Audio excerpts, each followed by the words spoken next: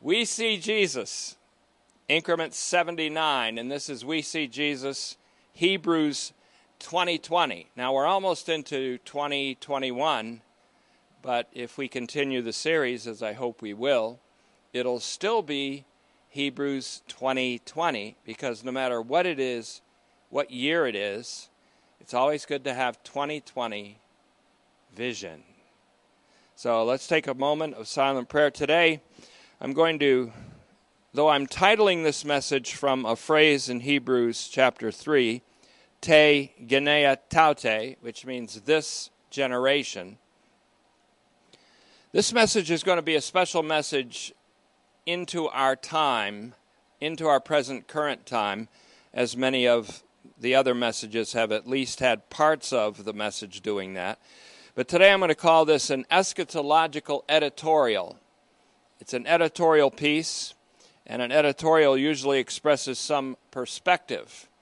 And so I want to present a perspective that I think is absolutely necessary and urgent for our times, because many are being deceived by false doctrines and a false eschatology that not only tends to revise eschatology, which is future prophecy, but also, in doing so, revises history.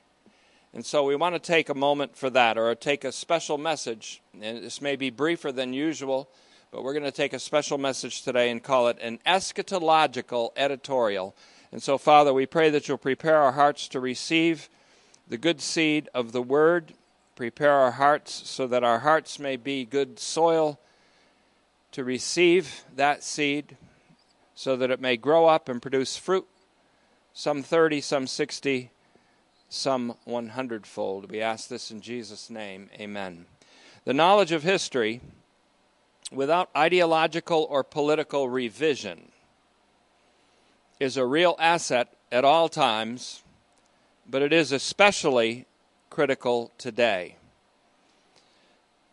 So I'll be speaking today not about American history, which is certainly a narrative that's under serious attack today by political radicals who desire to shape America for their own deluded ends.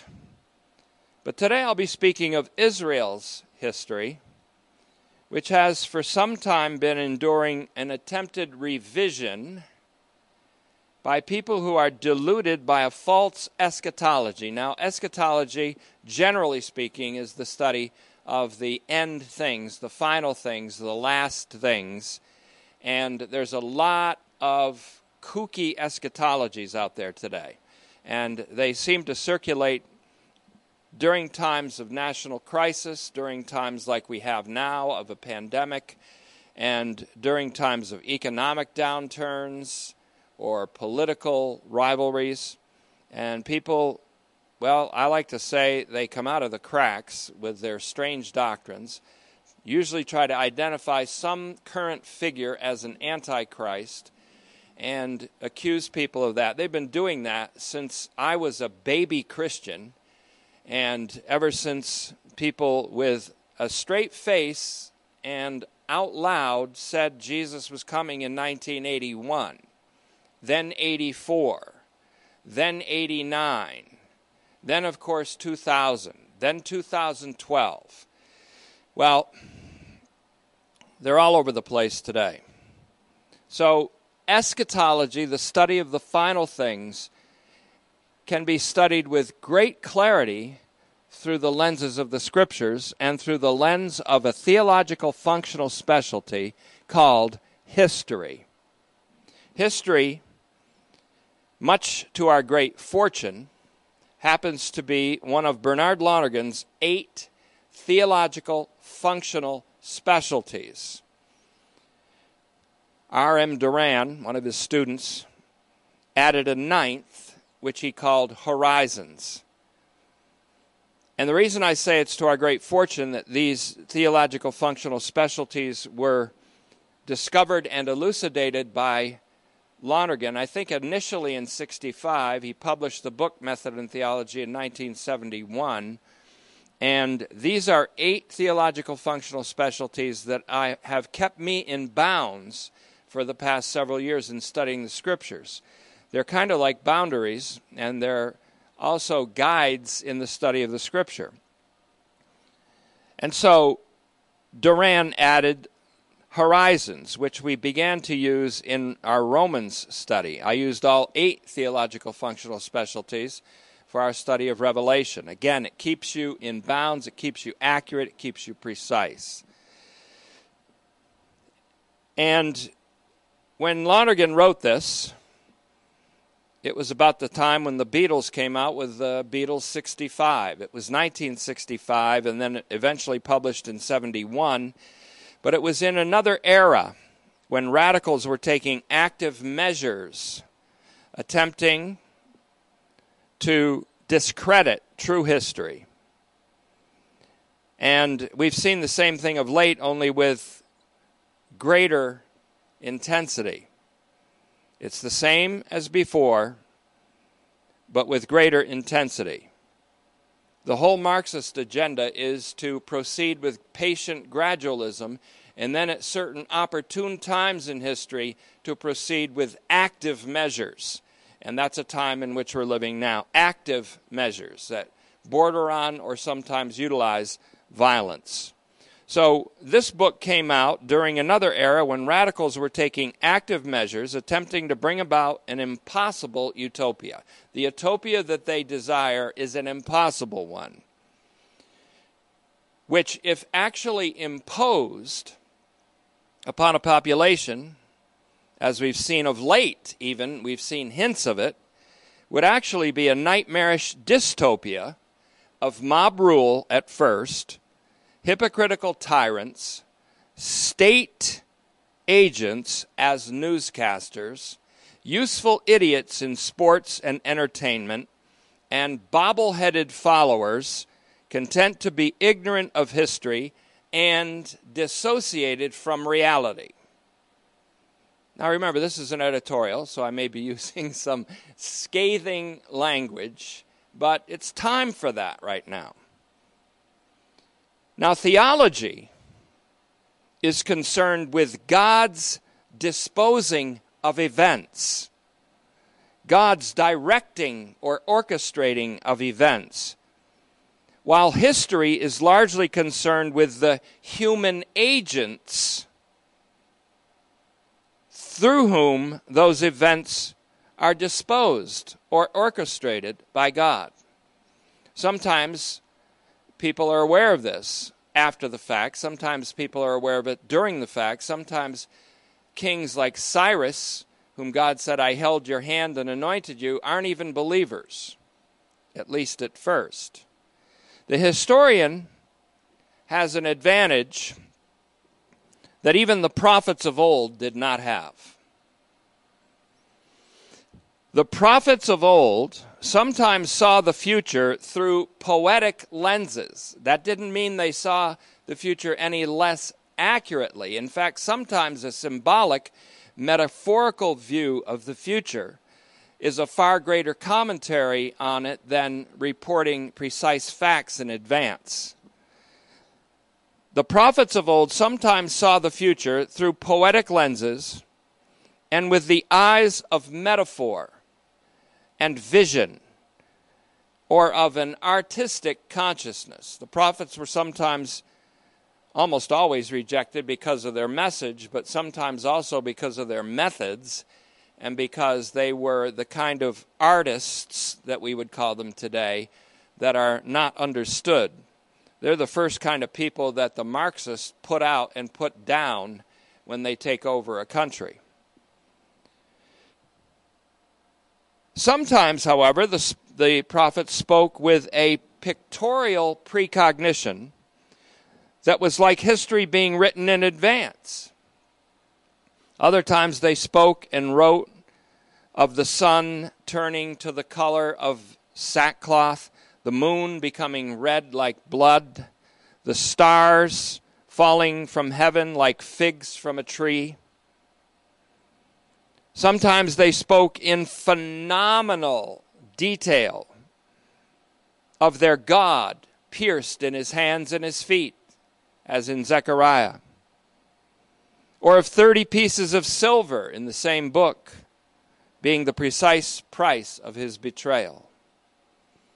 What under divine influence the prophet saw and uttered so often with symbols, the historian reports, hopefully with authentic subjectivity.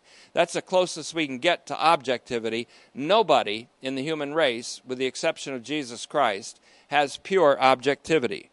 We all have some form of bias. The best we can do is authentic subjectivity. So the historian, the closer he gets or she gets to an authentic subjectivity, the more accurate their record will be, the more accurate and precise will be their reconstruction of past events in a thing called history, and sometimes even their interpretation of those events. So the closest a man or woman, including a historian and a scientist or a theologian, can get to unbiased objectivity is authentic subjectivity. That's a subject we should bring up again soon because it's of great importance in our time and to everyone's personal development as well as spiritual development. After the fulfillment of the words of the prophets, the historian speaks or writes with facts and reportage of the events presaged by men who were moved by the Holy Spirit in epochs past, moved by the Holy Spirit to speak of events, by far the most significant being those events which occurred in, around, and by the man Christ Jesus. One example of the partnership of the prophet and the historian that we have available to us is that of Jesus, the prophet, who spoke often of the impending destruction of Jerusalem. It was prophecy that we already have in a history book reported by Titus Flavius Josephus, a man who was born in Jerusalem in 37 A.D., the very city that was destined for destruction, and who died in Rome, the city of Jerusalem's destroyer, in 100 A.D.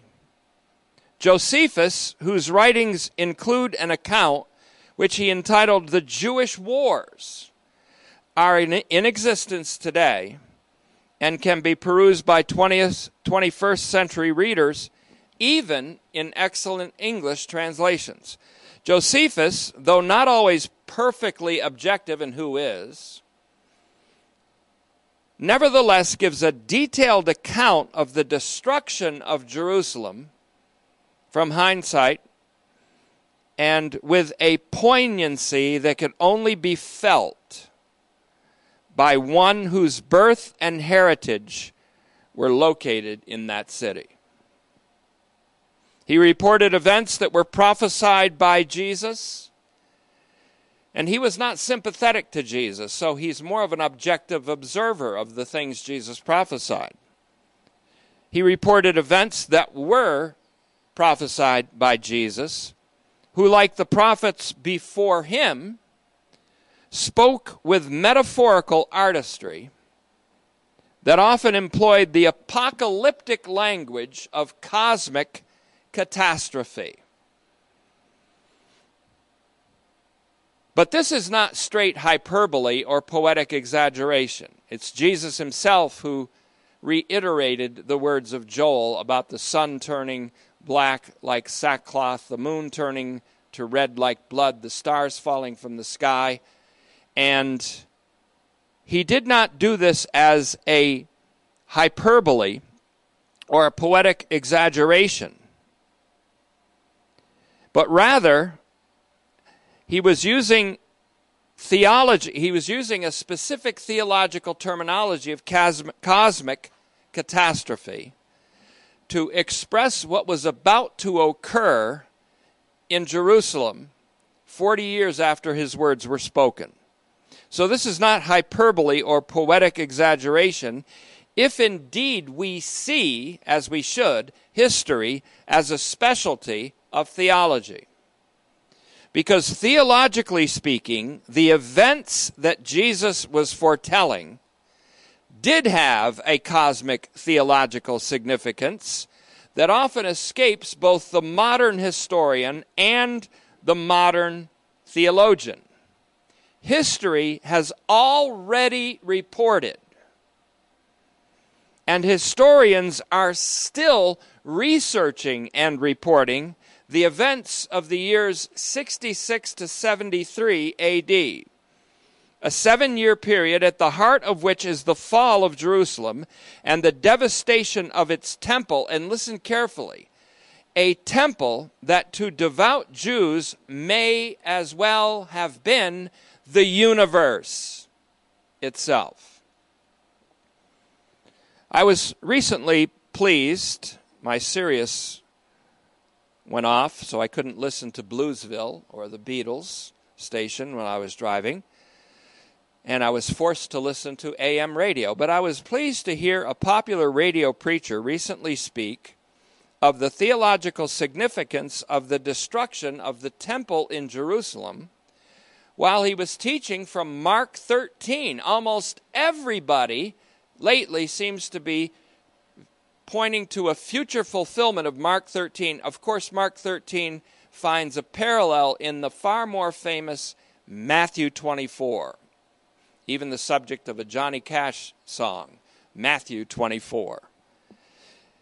And so, while teaching from Mark 13, now I was especially impressed that he referred to this as the destruction of the temple, especially in a time like ours when it's to the advantage of spiritual hucksters to peddle the snake oil of an imminent fulfillment of Jesus' prophetic words in that chapter in our future,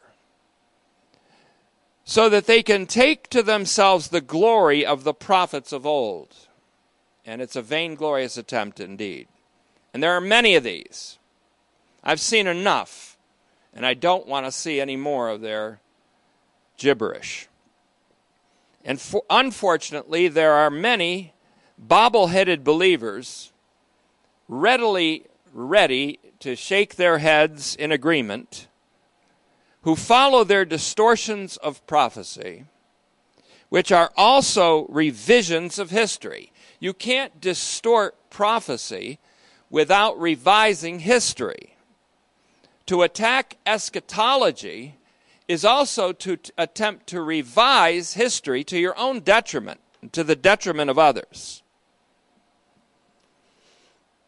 In every crisis, these carpenter ants and wood-bees, how do you like that? That's a pretty good joke. Get wood-bees, W-O-O-D-B-E-E-S, and W-O-U-L-D-B-E. Wood-bees and wood-bees. Wood-bees bore into wood, destroy homes. Wood-bees are people who would be prophets, but are not. In one or two cases, they're witches. But there are many bobble-headed believers. They do this with their heads. Yes, yes, yes. Just like people who watch news broadcasts from state newscasters and propagandists and bow their heads, just like this, bobbleheads. A time of great gullibility we're in right now. In every crisis, these, what I call them carpenter ants because they destroy wood, and wood bees, they seem to rise up and come out of the cracks in the wood and claim that Antichrist has arisen and he is some contemporary figure or other. And then they claim things like barcodes on grocery products are the mark of the beast. I've been around long enough to hear Henry Kissinger being touted as the Antichrist. I've heard Ronald Reagan was. It depends. See, if you're a Democrat, I guess Ronald Reagan would be a good Antichrist.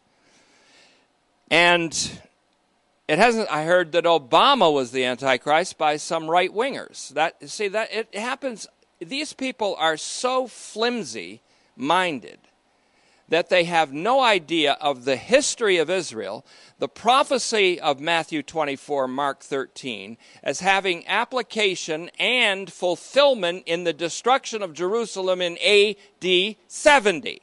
If you miss the AD 70 trajectory of eschatology, you can't help but distort history.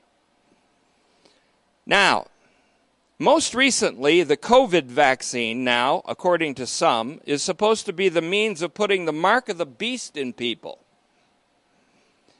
This is utter nonsense and toxic garbage, and it's unfortunately eaten up by professing Christians who have no home in the truth and no anchorage in the hope that's embodied in Jesus, who already inhabits for us future world. We needn't entertain the maudlin and moronic pseudo-insights that have branded our current president as an agent of Zionism. That's another one. They've branded President Trump as an agent of Zionism. And they've spoken of some supposedly Jewish plan to execute Christians with guillotines. So all of these, well, this particular accusation amounts to a new anti-Jewish sentiment, which is not really new at all.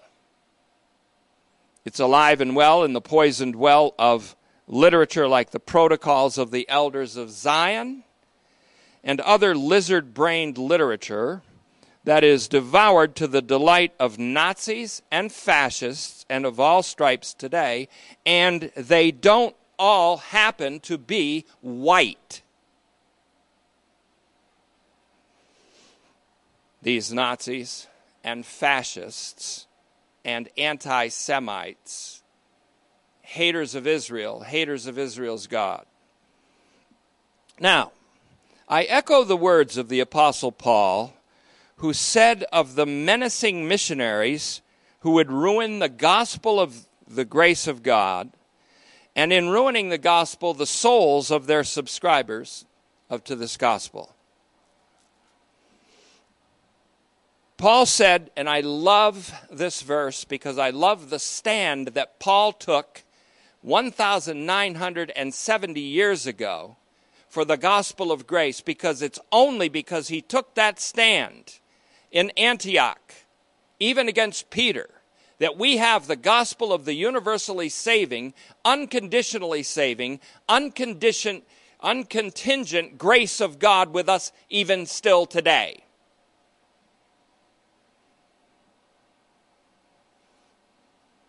He said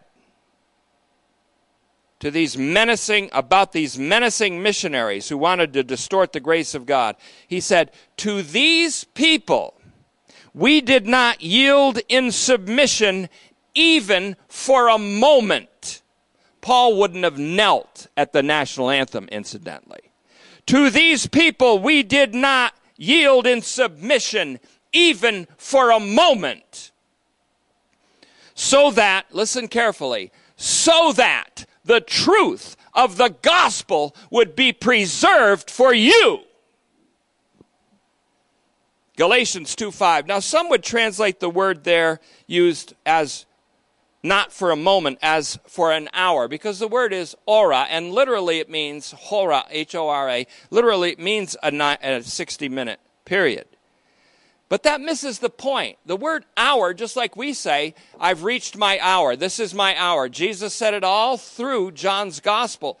My hour has not yet come. It wasn't a literal 60-minute period. It was a moment of extreme importance. And so Paul is actually, what he's saying here is he didn't yield to these characters even for a second. If someone would send him a video about someone today being the Antichrist, he wouldn't give it a second. So don't expect me to give it an hour of my day. I will not. So,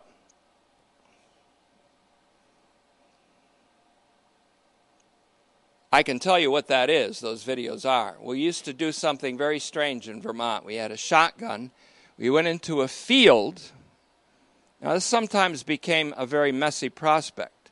we would go into a field where cows had been feeding for a couple of days. And we would shoot at the cow pies that were made as a result of their excellent diet. Because there was only a Vermonter can understand the effect of a close-range shotgun blast into a pile of cow manure. Well, I'm doing it again. Those video presentations by people who are anti-Semites and call themselves Christian theologians are the cow pies I'm shooting with a 12-gauge, double-barrel back then, shotgun into your cow pie. Now, I hope that's clear. Some of you don't like it, and you think, well, he's a little intellectual in some of his presentations. Well, take that then. All right. So, Paul didn't choose to yield even for a moment, even for a twinkling of an eye. For that reason, the gospel of God's grace and universal mercy is still with us today, 1970 years later, if you consider that Galatians was written around 50 A.D. And that's why you're wasting your time when you send me hour-long videos that are distortions of history and more, distortions of theology, which I view as a distortion of God's own word, which I happen to have devoted 40-plus years to studying and teaching. Now, don't get me wrong. I'm not angry at you, whoever you are, and this could apply to hundreds of people. I just don't want you to be ignorant of the true nature of the end times and just what we should be doing in light of the impending eucatastrophe. Please notice that word. E-U-C-A-T-A-S-T-R-O-P-H-E. Eucatastrophe. I couldn't find it in the dictionary, but it's a word that was coined by J.R.R. Tolkien, who was not only the author of The Hobbit and The Lord of the Rings, but he was also a noted philologist or student of words. The word eucatastrophe was recently brought to my attention by Mrs. Jennifer Messick, Pastor Brian Messick's wife. And I find it an auspicious term for the universal good catastrophe that is impending today, which is called by various names in the Scriptures. One of those terms is the regeneration. The Greek word palingenesia, a compound word, palingenesia, literally means again Genesis. It's a universal regeneration. Jesus used it in Matthew 19:28, telling the 12 apostles or disciples, telling the 12 that they would be sitting on 12 thrones judging the 12 tribes of Israel, again in the regeneration. This doesn't mean an individual's regeneration. He's talking about the 12 apostles being a kind of seedbed for all of humanity in the new creation, the regeneration. Another word is that which the voice of God spoke in all of the holy prophets. Holy prophets, not false prophets. Holy prophets, not phonies. God spoke, his voice spoke in all of the holy prophets from time immemorial about the universal restoration called apokatastasis. In the Greek, it's a little more extended of a phrase. Apokatastasios panton. The restoration of all things over all time without exception. Acts 3:21. Same thing could be said of anakephalaiosis in Ephesians 1:10, as we've seen before. Eucatastrophe. Now get some of this vocabulary down. Is a splendid word and can summarize the many words that describe the prophetic climax of history and prophecy, including the Last Judgment, the time of the Last Judgment, which will be an Aufheben, in order to use a German word, and I'll explain it in a moment. The Last Judgment will be transformative of the false into the true and authentic. And it will be the rectification of all that's wrong through the final application of the just and mysterious law of the cross. Yes, this will be in print. Yes, you'll be able to read this. Eucatastrophe reminds me of the German word Aufheben, A-U-F-H-E-B-E-N. Generally speaking, and in modern parlance, Aufheben simply means to cancel. That should be a familiar term to you today in what has been probably overly called the cancel culture. But used in philosophy, where I found it to be fascinating, and even in theology now, it holds together all the usually contrasting meanings of abolish, preserve, and transcend. All those nuances of meaning in one word. Abolish and preserve. How do you abolish something and preserve? Well, you abolish my old false self, but preserve me in my true self by incorporating me in Jesus Christ. A third meaning in Aufheben is transcend. God also causes me to transcend myself in the destruction of my false self and the preservation of my true self in Christ Jesus. And so, Aufheben is a word that reminds me also of another term used in philosophy, sublation, and not only philosophy, but science, biology, botany. Sublation, which describes an action of incorporation into something or someone whereby the one who is incorporated is destroyed, only in the sense that its former inferior identity is integrated into a higher unity, and in the process the old is destroyed while the new and the true is preserved and transcends itself. Do you realize that's exactly what happens when you are incorporated in Christ Jesus? You are destroyed through co-crucifixion with him. You are incorporated in him through baptism by the Holy Spirit and not in water.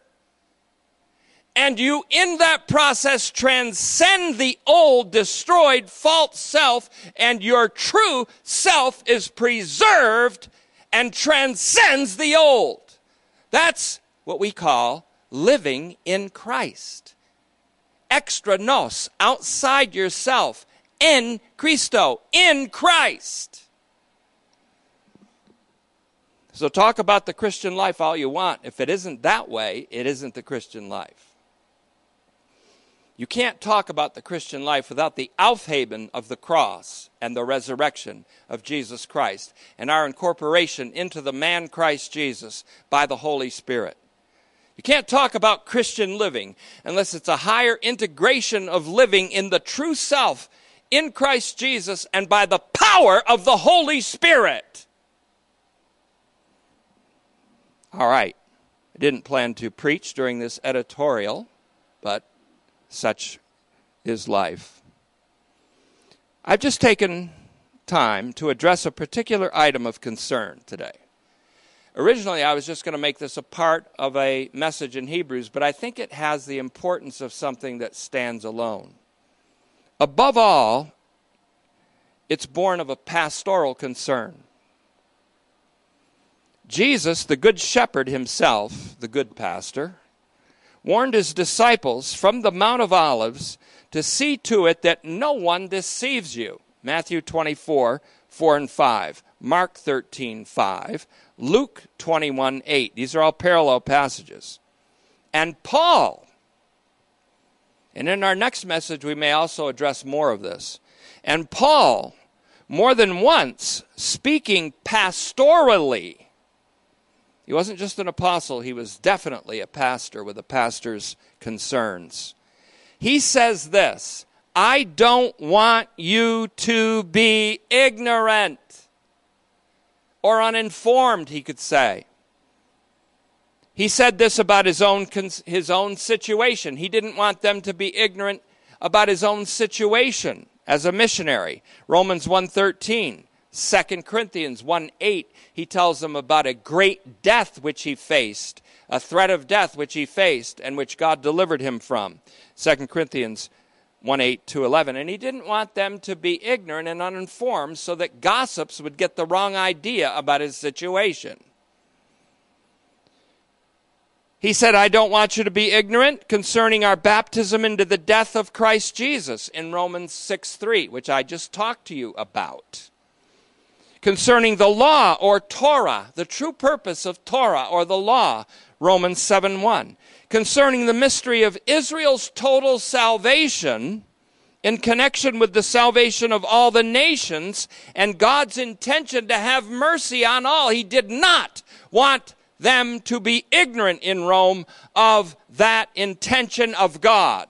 Romans 11:25-32. He did not, as we recently discovered, want his readers to be ignorant concerning the Exodus or the desert generation, which we have more to talk about in our next increment, which I guess will be increment 80. He said, I don't want you to be ignorant. In 1 Corinthians 10:1. And perhaps most of all, well, there's also, I don't want you to be ignorant concerning spiritual gifts in 1 Corinthians 12:1. I don't want you to be ignorant concerning Satan's devices. And he says we aren't ignorant of Satan's devices in 2 Corinthians 2:11. But today, especially concerning eschatology, and specifically in 1 Thessalonians 4:13, I don't want you to be ignorant regarding the destiny of the living and the dead. So I'm going to close this eschatological editorial. And if you're listening to this while not driving or using machinery, you might want to turn to the passage I'm about ready to cite in Jeremiah 29. Jeremiah 29. I want to close this editorial today with Jeremiah 29. I'm going to be reading it straight from the Holman Christian Standard Bible, which is a pretty good translation on all counts and in almost every place. And so I'm going to close this eschatological editorial with the prophet Jeremiah's own prophetic pastoral take. Jeremiah was also a pastoral prophet. Almost all the prophets had some form of pastoral inclination. His take on the eucatastrophe that has come to be impending to us. There is a eucatastrophe impending for you right now if you're listening. And so, in fact, Yahweh, the God of Israel, speaks these words through the prophet Jeremiah to us. It has come down to us. The God of Israel speaks these words through the prophet Jeremiah in Jeremiah 29, 8-14. He will speak these words again through my voice today. Though they are specifically spoken to Israel in exile in Babylon, they have a universal ring to them, especially since the eschatological fate of Israel is bound up with the final destiny of all the nations, of all humanity, and in fact, all creation. So here's my closing words today. For this is what the Lord of hosts, the God of Israel, says. Don't let your prophets who are among you and your diviners deceive you. And don't listen to the dreams you elicit from them. For they are prophesying falsely to you in my name. I have not sent them. This is the Lord's declaration. For this is what the Lord says. When 70 years for Babylon are complete, I will attend to you and will confirm my promise concerning you to restore you to this place. For I know the plans I have for you. This is the Lord's declaration. Plans for your welfare, not for disaster, to give you a future and a hope. You will call to me and come pray to me, and I will listen to you. You will seek me and find me when you search for me with all your heart. I will be found by you, the Lord's declaration, and I will restore your fortunes and gather you from all the nations and places where I banished you. The Lord's declaration. I will restore you to the place I deported you from. Father, take these words and rivet them into the hearts and minds of all the listeners today, for we entrust our spirit to you. In Jesus' name, amen.